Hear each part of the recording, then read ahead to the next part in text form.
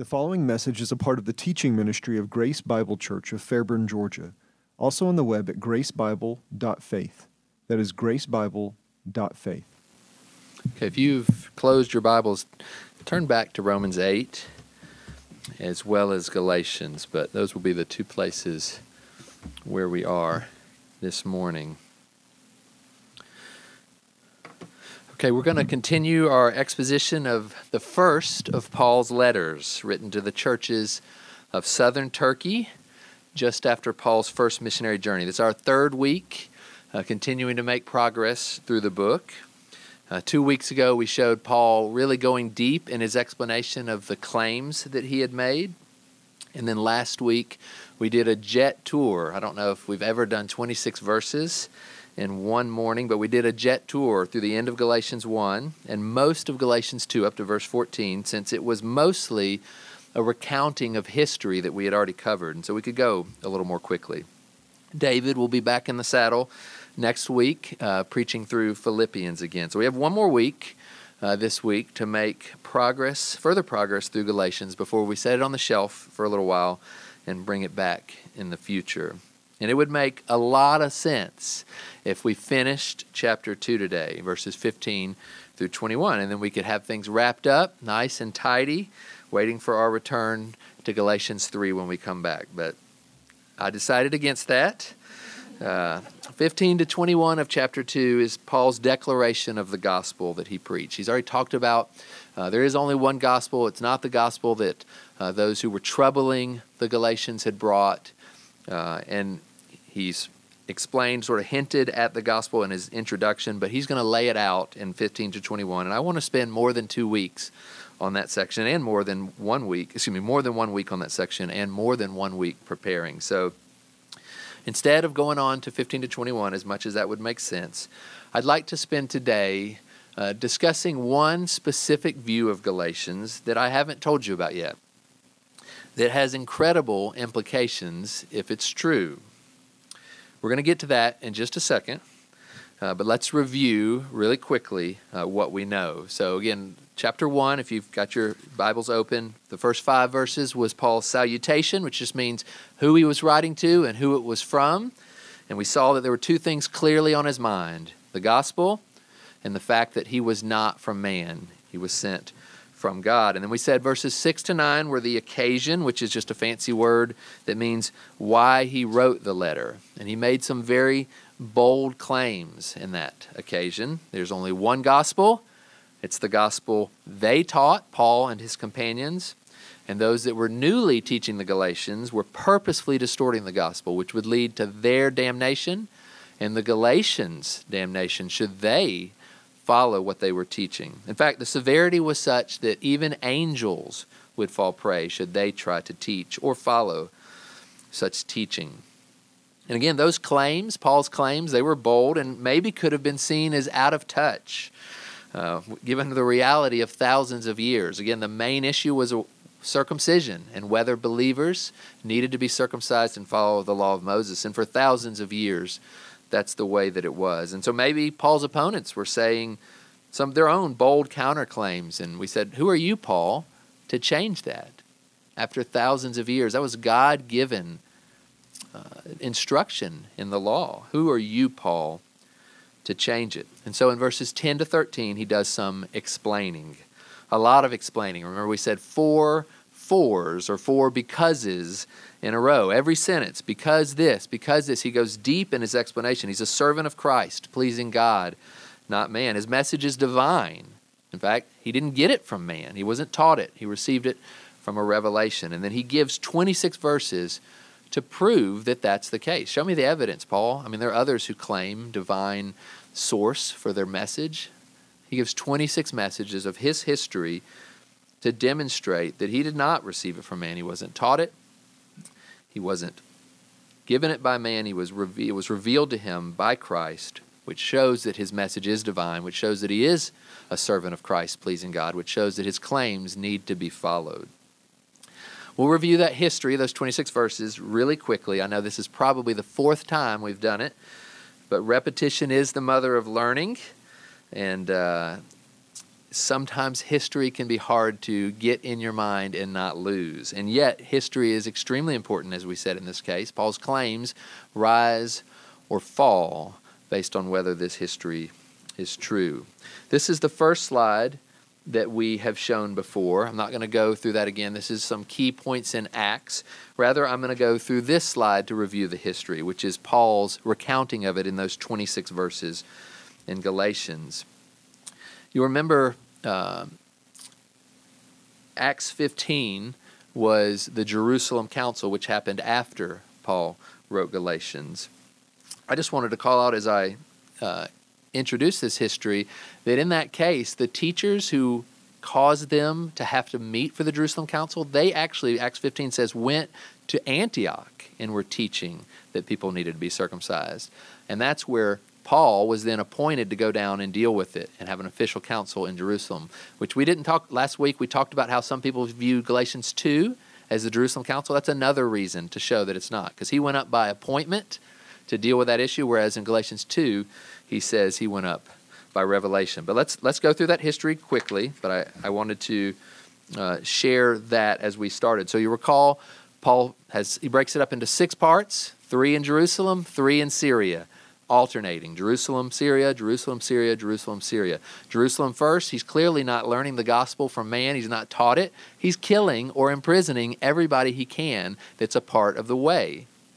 And then as he's on his way to do that, the second incident, on the way to Syria, to Damascus, he is revealed Christ. Christ is revealed in him. He recognizes Christ as the Lord, the Son of God, and he believes. Ananias helps him with that. He's baptized. He regains his sight. And what does he do? Does he go to Jerusalem to go learn about this gospel that he now realizes is the truth? No, right? He goes into Arabia. And for 3 years, he's in Arabia. We don't know of what he's doing, but what is he not doing? He's not being taught the gospel by man. He's continuing to preach. He makes his way back to Syria. In Syria, the king of Arabia wants to have his head, so they send him out through a basket in the wall. He goes to Jerusalem. That's the third part. What does he do when he's in Jerusalem? Does he go and sit at the feet of the apostles? No, he's there for 2 weeks. And he swears to God, I swear before God, I was there 2 weeks. I saw Peter, I saw James, I saw nobody else. And he's run out of town. He's run out of town back up to Syria. And then he spends 10 years north of Syria in his hometown of Tarsus in southern Turkey. And what does Paul say about that time? What do the churches of Judea say? I don't know who he is. I don't even know that I could pick him out. But I praise God that he's now preaching the faith he once tried to destroy. Again, unknown, though, to the churches of Judea. All this has happened. We're now going on 14 years, and Paul has not sat at the feet of the apostles. He's not been taught his gospel from man. But then you'll recall, during that time, Peter goes, he receives his vision, he speaks to Cornelius, and the Gentiles receive the Holy Spirit, and Peter's called to task. What's going on? What were you doing with those Gentiles? Peter explains himself, and they say, oh, well, I guess the gospel has gone to the Gentiles. God has not made a distinction. They've received the Spirit just like us. And that message goes up to Syria, and believers in Antioch, a key city in Syria, start believing, and they're converted, and there's a large group of Gentiles now believing. So what do the apostles do from Jerusalem? They send Barnabas. Barnabas, go and help those new believers. Barnabas says, wow, there's a lot of believers up here. I'm going to get some help. He goes a little further north, brings Paul down, and Paul's there with Barnabas, ministering to those Gentiles in Antioch. Then some prophets come up from Jerusalem, and they say, hey, we have a prophecy. There's going to be a famine in Judea. So because of that revelation, Paul and Barnabas decide they'll bring a gift to Jerusalem. And that's the fifth item here. They come down to Jerusalem to bring that gift to the churches of Judea. And while Paul is there, he takes the opportunity to present before them the gospel that he's been teaching now for 14 years, for fear that he might be running in vain. But do they add anything to him? No, they don't add anything to him. On the contrary, they confirm everything that he's been teaching. And they just say, we just ask you, you go to the Gentiles with that gospel, that's fine, just remember the poor. And Paul says, that's why I came here. I'm happy to do that. And he goes away. They add nothing to him. Again, his gospel is still the one that he received from God, that he has not been taught. He goes back up to Antioch. Eventually, Peter comes back up to Antioch. Peter's put in jail. Peter eventually gets out of jail. He goes north towards Caesarea, and then what's not in Acts but is in Paul, he makes his way north of Caesarea, which is a town in Israel, into Syria. And while he's in Syria, he begins fellowshipping with Gentiles, eating with Gentiles, living, as it were, like a Gentile, not making a distinction. Then some of these false brothers come up from Jerusalem, and Peter, out of fear, backs away. And what does Paul do? Does he say, well, that's the leader of the church. That was Jesus' premier apostle. I need to at least follow him. No, he confronts him with language exactly similar to how Jesus had confronted Paul. Paul confronts Peter. It's very clear through those 26 verses that Paul did not receive his gospel from man. He was not taught it from man. He received it from a revelation of Christ, which means that Paul's gospel was not an invention of man. It was divine. And Paul was thus Christ's servant, pleasing God and not man, and therefore his claims, bold though they may be, are correct. There is only one gospel. It is the gospel Paul and his companions taught. Those newly teaching the Galatians were distorting the gospel, and it would lead to the eternal damnation of those teaching as well as the Galatians if they follow it. And it was so severe that even angels would fall if they got involved. That's really fast talking. I don't like to talk that fast normally, but we've done that now for 5-6 weeks. Hopefully all of that is very familiar to everyone, such that maybe you could get up here and do it. And maybe I will ask you tonight, if you don't ask questions, for one of you to do that. But now what are we going to do? We're not moving forward to 2:15-21, which would make a lot of sense. But today, as I said, I want to introduce you to a view of Galatians that is slightly different than what I've shared, but has massive implications if it's true. Now remember the main point I shared with you many times, including today. The question of Galatians is, should Spirit-filled, believing Gentiles be circumcised and follow the law of Moses? And the answer is no, a resounding no. They should not, they must not. But there is a view of Galatians, not a new one, but one that is certainly growing in popularity right now, that says that's close, but it's not precise. They would say the book is not about whether Spirit-filled, believing Gentiles should be circumcised and follow the law of Moses in general. Rather, it's about Gentiles who are considering a legalistic use of the law. Not in general following the law, but following it to be able to boast before God and merit their salvation. That's what Paul is writing about, this view says. They're seeking circumcision, they're seeking to follow the dietary laws in order to be saved, in order to be justified. And they must not, because Paul is very clear. Justification, which again we said it's a fancy word that just means being declared innocent. It's like the start of your Christian life. You're declared innocent, you're a believer, and you're justified. You go on growing, eventually you're going to be glorified, but justification is being saved. And this view says Paul is arguing against those who would say that you need to follow the dietary laws, you need to be circumcised, you need to follow the law of Moses so that you can be saved. In fact, you Gentiles, praise God that you've listened, but until you're circumcised, you're not justified, you're not saved. This view would further say that once you understand that that's not the case, once Paul clears that up and says that's not how you're saved by faith apart from it, which we would all agree to, the difference that makes it slightly different but has massive implications is they would say once you understand that, though, now you do need to start following the law. The law is God-given. The law is for your sanctification. The law is to govern you as a believer. It's wrong for you to think that you should be circumcised, that you should pursue the law of Moses to win your standing before God. And Paul argues vehemently against that. But, this view would say, Paul is not saying that you shouldn't follow the law. The law is good and holy and righteous and ought to be followed just out of obedience, not out of a desire to gain merit. So Gentiles should follow the law, including circumcision, but they should do it because they are saved, not in order to be saved. And you could see how this would have a tremendous impact in our lives if it were true. We wouldn't need to fear that we're not in Christ because we're not circumcised or we don't follow the law of Moses. We agree. But we would, over time, need, as part of our sanctification, to begin following it. Now, let me start by saying this view has some good things about it. It has merit. The context or occasion of the book and the issues at hand that Paul's discussing are absolutely, they are indeed, whether or not the works of the law should contribute to our justification or not. They are absolutely right that that is the case. There are too many examples to cite. I already postponed 2:15 to 21, but that whole section is about justification. Paul says it explicitly, again, numerous times, too many to recount. I'll just give one very clear one.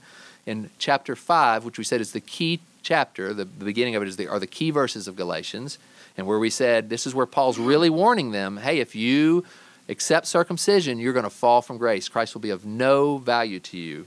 He says it explicitly, verse 4 in chapter 5, you've been severed from Christ, you who are seeking to be justified by law.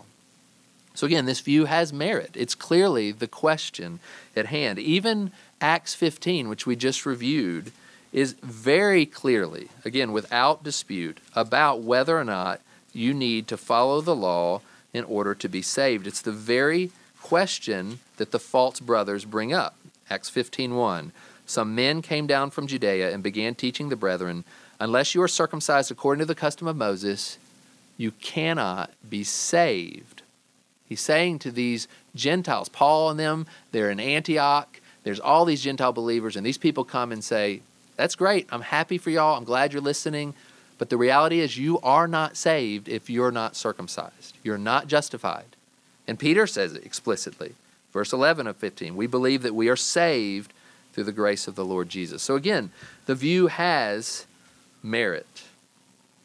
And they would say, Paul is going after, in this letter, only legalism. Seeking, or even legalism can be, we all define that differently sometimes. Paul is going after seeking merit from works like circumcision and law-keeping in order to be saved. That's the question this view would say. And again, very valid. And there are a wide range of people that hold this. And they say this is what Galatians teaches. It does not teach that the Gentiles shouldn't be circumcised and follow the Moses, which is what I've been saying. It teaches that they shouldn't do it in order to be saved. Indeed, they would say they must be circumcised and follow the law of Moses as believers, once they realize they're already saved and they are obeying out of love and not for merit. Is that what Galatians teaches? And my answer is no, is not what Galatians teaches. But it is harder to refute that than it is to refute that you should follow the law to be saved. I don't even know anyone hardly who says that anymore. It's so clear that you are not justified by being circumcised or follow the law. It's all over again. That's what was a question. This is a little bit of a harder question because that is the focus of the Jerusalem Council and Paul's writing. It reminds me of when we talked about the deity of Christ. And remember, we started by talking about Marcionism. And we said that's such a softball. It's slow pitch. It's so easy. And no one believes it anymore as a result. And then we talked about adoptionism. And we said that's a little hard. I don't know anybody, like any official bodies that believe it, and it's not that hard. Although I think I mentioned in a sermon recently, I had a conversation on Twitter with a guy that was denying the preexistence of Christ at all. Not eternal preexistence, just his preexistence. And it's crazy. It's easy to see that Christ had an existence before he was born. But then we talked about Arianism, and we said that's false. It's wrong, but it's a little harder. It's harder to say, I now need to prove Jesus' eternal preexistence, which can be proven, but it's harder. And this reminds me of that. It's a little harder to show that Paul wasn't saying, all I'm talking about is whether or not you need to follow the law to be justified. And I'm saying, no, Paul's saying Gentiles shouldn't follow the law at all. How are we going to demonstrate that? Because it's important that we get to that, not later, not when we're in chapter 6, but now, before we start the letter. That's a big difference. In fact, it has such massive implications. We need to start now because we got to start acting different if it's true. So how do we do that? And again, there are a variety of people. There's the preeminent commentary on Romans takes this view in many places. And then there's Hebrew Israelites, there's Hebrew roots movements, there's Seventh-day Adventists. There's a number of people, and again, it's growing in popularity, at least from my perspective. How do we address this as clearly as possible in the short time that we have together? So my goal will be to do two things. First, I'm going to fast forward in Galatians to the clearest demonstration, in my opinion, that this is not the case.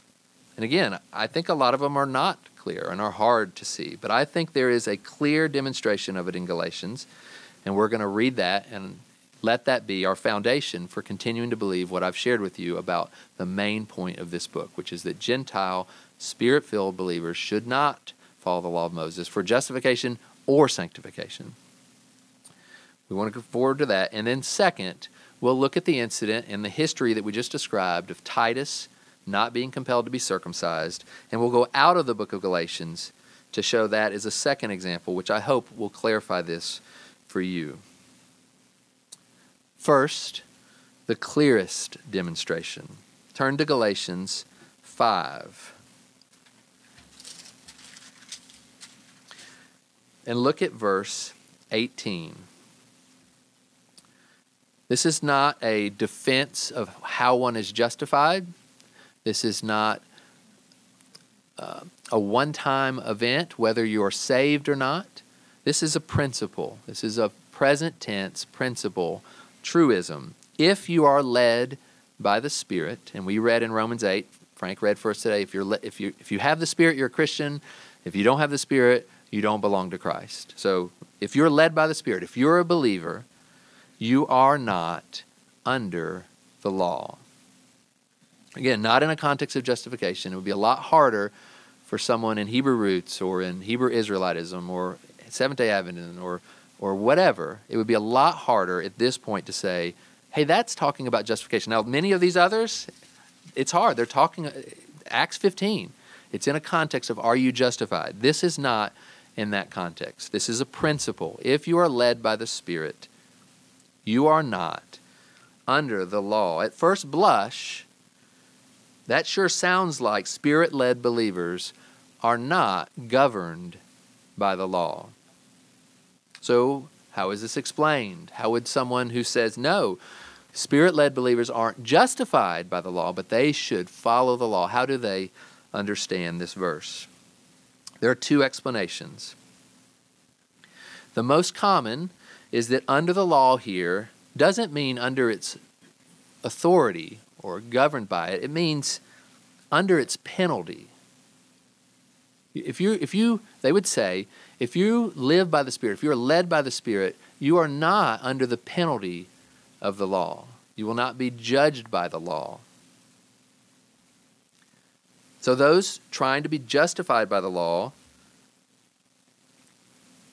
and thus not having the Spirit, those who would be unbelievers, are under the law in the sense that they are under its curse. But if you are a Spirit-filled believer, you are not under the law. But is that what under the law means? Does it mean under the penalty of the law? We'll look back one chapter. The best way to find out what Paul means by under the law is to look at Paul, hopefully in the same letter, and look one chapter before, in chapter 4, verse 21. He says, "Tell me, you who want to be under law." What did they want? What were they considering? They were considering being circumcised. They were considering following the feast days and the dietary laws. They wanted to be under the law. Did they want to be under its penalty? Was that their goal? No, they wanted to be governed by it. At least in 4:21, it does not mean under its penalty. It means governed by it. How about the same chapter, verse 4? When the fullness of time came, God sent forth Jesus sent forth his Son, born of a woman, born under the law. Now, Jesus absolutely, at a point in life, bore our sins. He bore the curse on the tree. This says, however, he was born under the law. What does that mean? Does that mean he was born under the curse? Born under the penalty of the law? No, it doesn't, does it? It means he was born under the law as a Jewish man, Jewish son, who grew up under the law. Hebrews 9:22, you don't need to turn there, and it's outside of Paul, or at least outside of Galatians. It says, under the law, almost everything is purified with blood. What does he mean? He means that as it pertains to the dominion of the law and what it governs, everything is purified with blood. So clearly, under the law means under its authority, under its rule, governed by it. Just like we'd say, he had 10 legions under his command. It's under his command. What do we mean? Well, he's ruling over it. He's telling those legions where to go, what to do. And Galatians itself, if you go one more chapter back in chapter 3, if Paul wants to say what it means to be under the penalty or under the curse, he says it. 3 verse 10. For as many as are of the works of the law are under a curse. So Paul knows how to say that someone's under a curse or under a penalty. And lastly, you'll remember Paul said in 1 Corinthians 9, in a verse we looked at when we talked about the circumcision of Timothy, that he wasn't under the law, but to those who were under the law, he acted as though he were under the law. And again, under the law there is very clear what it means. He's not saying, I'm acting like I'm cursed so that I can go and help those who are cursed even though I'm not cursed. I suppose that could be true, but that's not what he's saying, right? The more likely thing he's saying there that I think all of us recognize is, hey, I'm not governed by these laws as a believer in Christ, but I will act as though I were governed by these laws for those who are governed by them as unbelievers, to help win those who are under the law. So I don't think that, again, as strong as a position as it is, as good of a position as it focuses on the fact that Galatians and Acts 15 are about justification, as good as it is, I don't think it explains Galatians 5:18, which says, if you are led by the Spirit, you are not under the law. But there is a second common explanation, which is that in 5:18, Paul is not talking about the law of Moses, but rather the law of sin and death. Now this explanation has some merit too. Again, these are not slow-pitch softball answers. These are challenging things.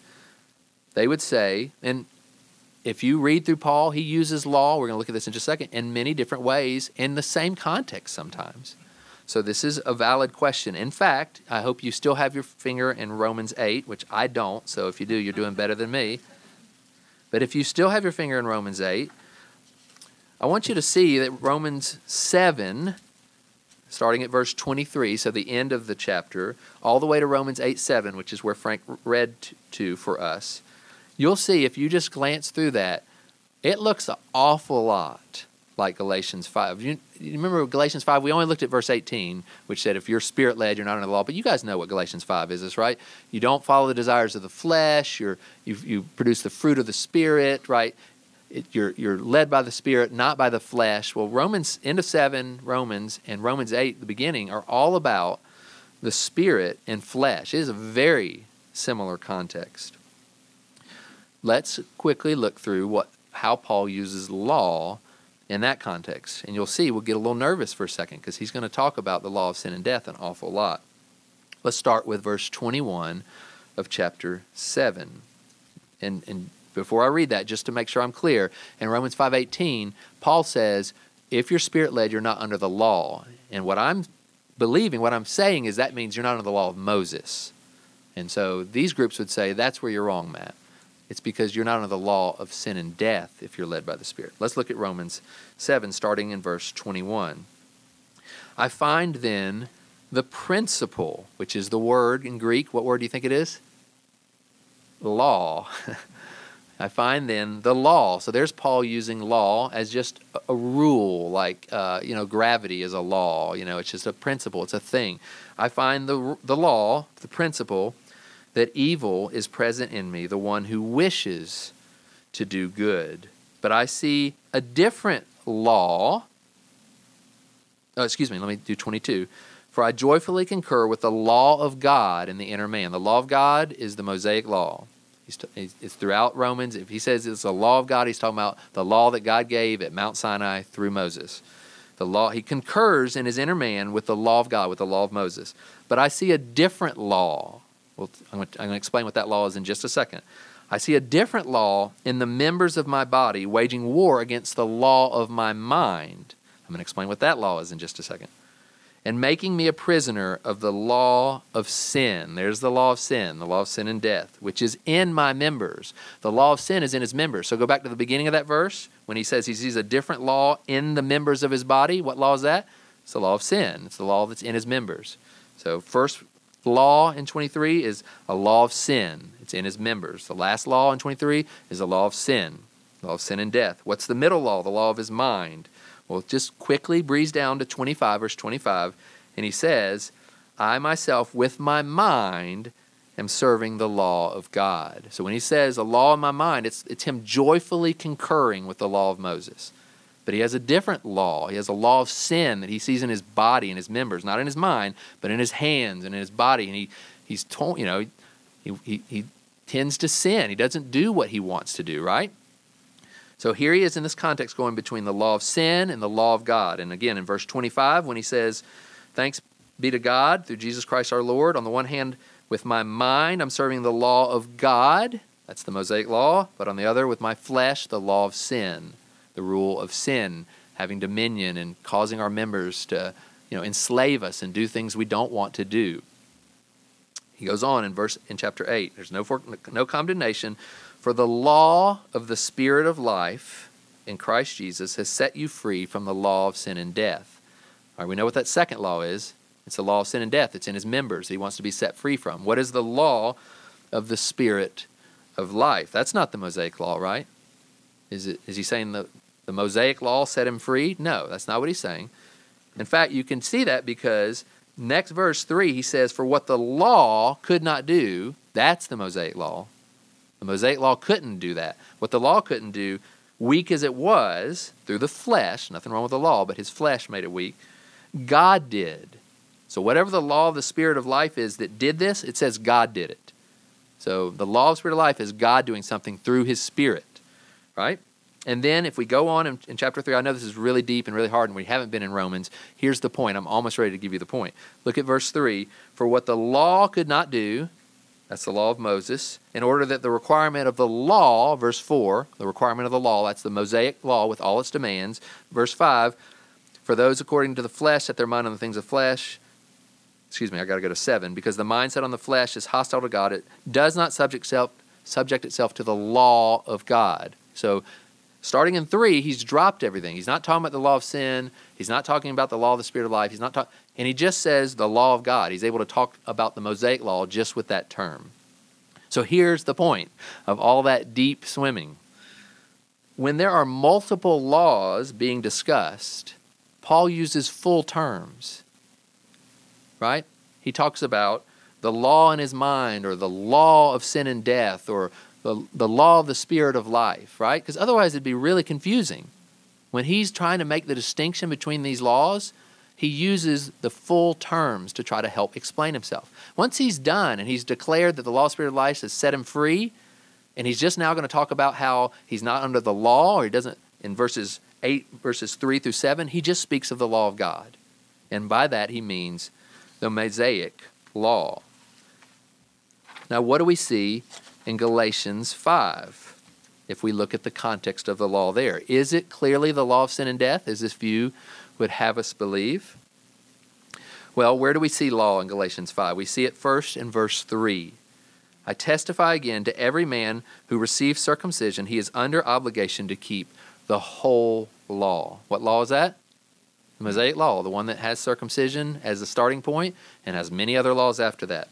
Verse 4, you have been severed from Christ, you are seeking to be justified by law. What law were they seeking to be justified by? The law of Moses. Very clear. He doesn't even have to explain himself because he's not brought up any other law. This is the law that's in question. Right? How about verse 14? He doesn't talk about the law after that. He does talk about the spirit versus flesh. throughout that. But in verse 14, the whole law is fulfilled in one word in the statement, you shall love your neighbor as yourself. What law is that? The law of Moses. Absolutely. The law of Moses. And look in chapter 6, verse 2. Now he wants to introduce a new law. Bear one another's burdens and thus fulfill the law of Christ. Now, if he was going to talk about the law of Christ there and he just said the law, it'd be really confusing because what would we think? The Mosaic law. So that he's got to spell it out. He's got to say, I'm talking about the law of Christ here. So when we get to 18 of chapter 5 and he says, if you're led by the Spirit, you're not under the law, how in the world could we get that he's talking about the law of sin and death there? He's not introduced it to the Galatians one time. It's not in the context. I grant with these views that these two contexts are very similar. I totally agree with that. But when Paul says, if you are led by the Spirit, you're not under the law, without any qualification, the law to the reader is the law of Moses. It is not the law of sin and death. In fact, under the law, as we showed in Galatians 4, it's used 5 times in Galatians and 8 times elsewhere. And proponents of this view that I'm talking about will consistently say it means under the law of sin and death. It's very special pleading because that is a very rare phrase. It's used nowhere outside of Romans 7 and 8 in those few verses, nowhere in the entire New Testament. So to say that every time you read under the law, especially when we saw Paul makes himself under the law, all those that we read, Hebrews, under the law, everything under the law means under the law of Moses. And maybe this seems like, man alive, Matt, calm down. But again, this makes a big deal. If this is true, then we need to start eating different. We need to start observing dates, and we need to start doing other things. And 5:18 to me, while there are some hard ones that are not as clear because they are in the context of justification, 5:18 to me is the clearest teaching in Galatians that Spirit-filled Gentile believers are not under the rule of the Mosaic law, not for justification, not for sanctification. It is a principle. It is not a statement about justification. Now, I'm going to go fast through this next one because I've already spent a lot of time, but just to provide a little more confidence, if you look back at Galatians 2, when he says, I brought Titus with me to Jerusalem on that famine visit, I would not have him circumcised, even though they wanted me to. I did not let him circumcised so that the truth of the gospel might be preserved for you. The explanation here given by proponents of this view is that it was wrong. It would be wrong for Titus to be circumcised under the auspices of him not being saved until he was circumcised. And Paul kicked against that, and we would kick against that. We all agree with that. But this view would say, and does say, once back in Antioch and growing in his faith, Titus would need to be circumcised and start following the law. Again, we have to go outside of Galatians, I think, to show that is just not true. It's not what Paul taught. But let's go to 1 Corinthians 7, just briefly. And again, I'm going to do this fast because I know we've been here a long time already. This 1 Corinthians 7 is not about the law. It's about marriage for the most part. First 16 verses about marriage, with a key principle being, because Paul is talking about whether people should marry, and if they're married, whether they should come together, and just, things were different, and they were trying to figure that out. And Paul's principle was, look, if you're unmarried, stay unmarried. If you're married, stay married. Now, if you're unmarried and you really can't, you want to be married so bad you can't be married. You're not going to sin, that's fine. But that doesn't change my principle. You should stay the way you are. If you're married, don't seek to get divorced. Don't separate. If you're unmarried, don't worry about it. Just serve the Lord. That's his general rule. You see that in verse 17. Only as the Lord, this is 1 Corinthians 7:17, only as the Lord has assigned to each one, as God has called each, in this manner let him walk. And that's what I direct all the churches, he says. However the Lord's called you, serve him that way. He's applied that to marriage.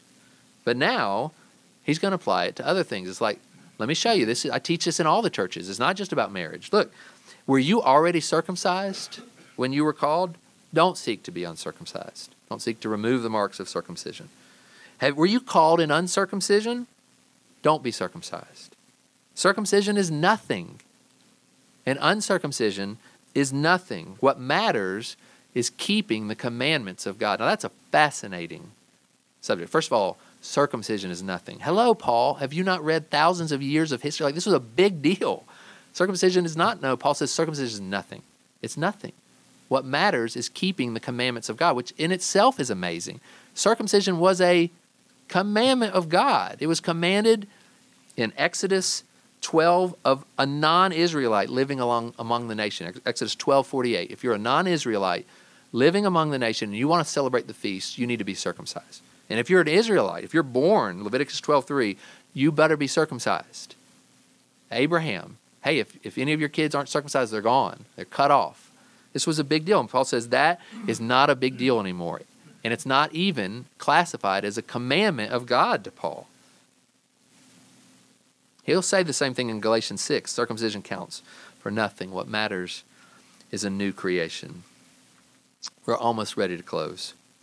In summary, we agree with the idea that Spirit-filled Gentile believers should not follow the law to be saved.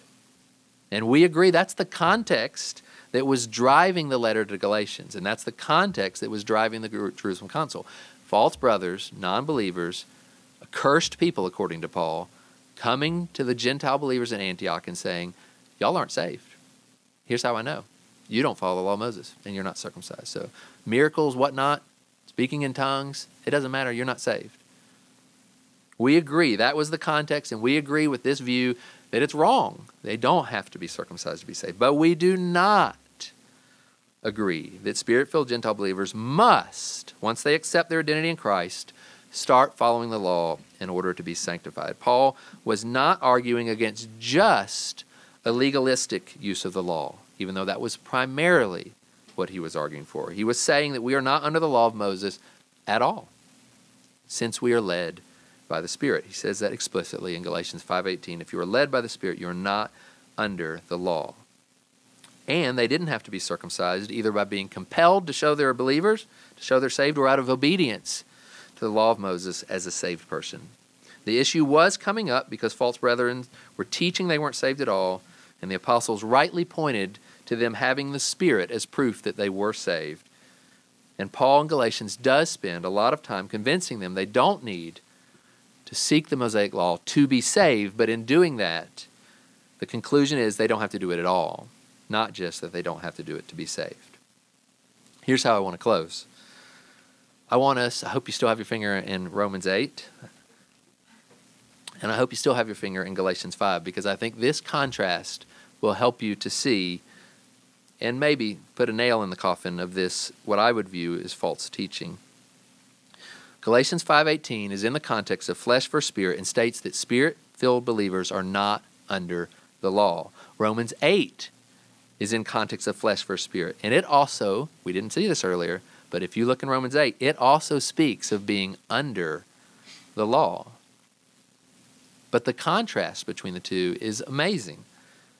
First, the Greek word for under and under the law is hupo. Hupo. Now look at Romans 8:7. You don't see the word under, but that word be subject or submit, I don't know what your translation has, is hupotasso. Tasso just means to put or to place. Hupotasso means to put or place yourself under.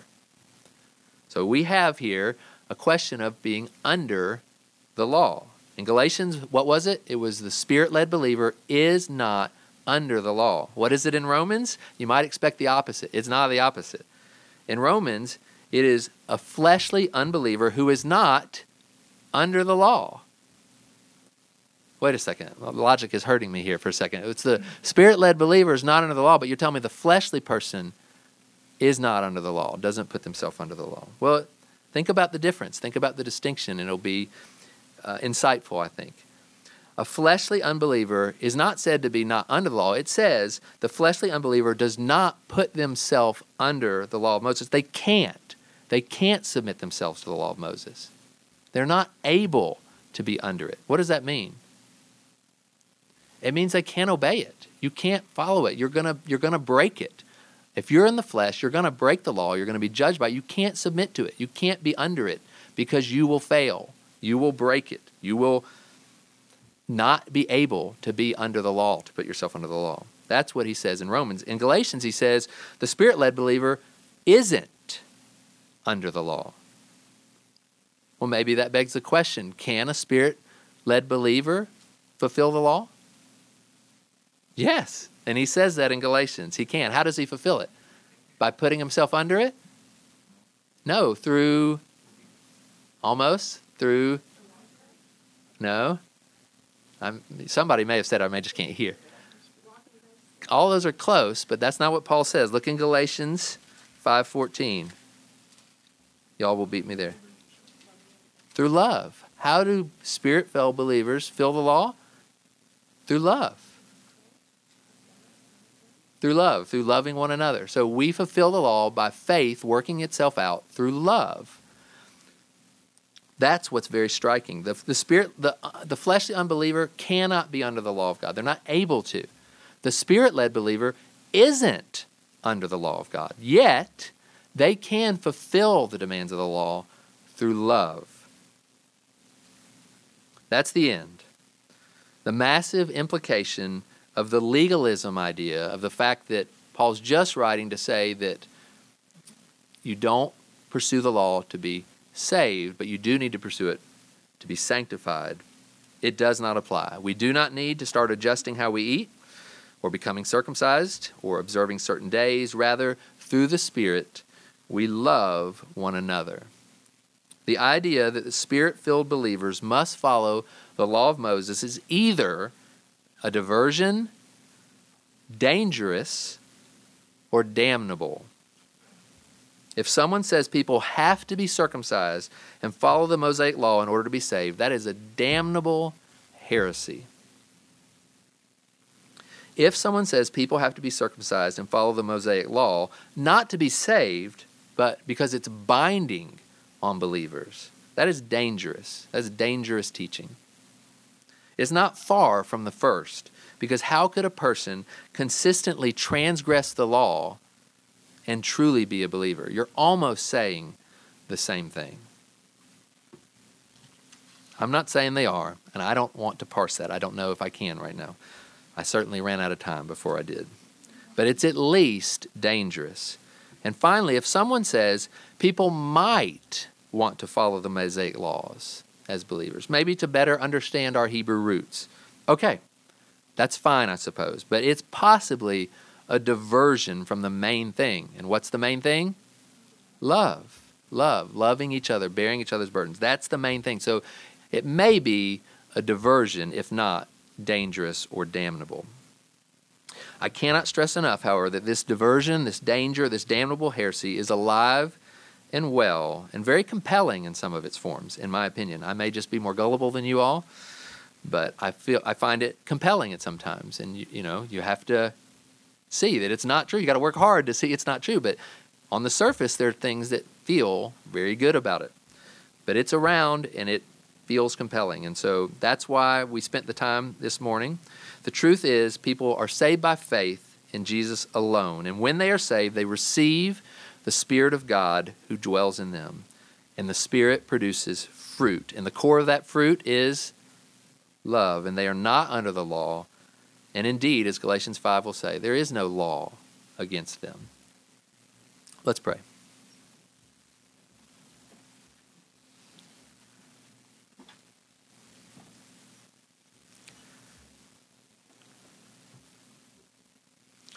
Lord, I thank you for your Spirit. I thank you that we've said before about how amazing it is that someone can be an heir of God. A human can be an heir of God. It would be akin to making a pet a part of your will, to leaving everything to your sheep or to your chicken.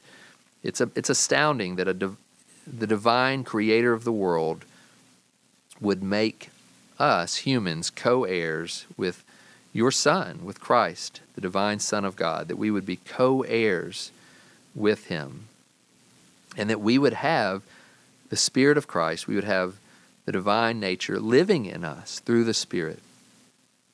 Granted, we still struggle, we still fail, and yet you have given us a deposit. You've given us a seal that is the very Son of God's Spirit living in us, the very Spirit that rose Jesus from the dead living in us. And in that, we have the ability to overcome. We have the ability to overcome sin and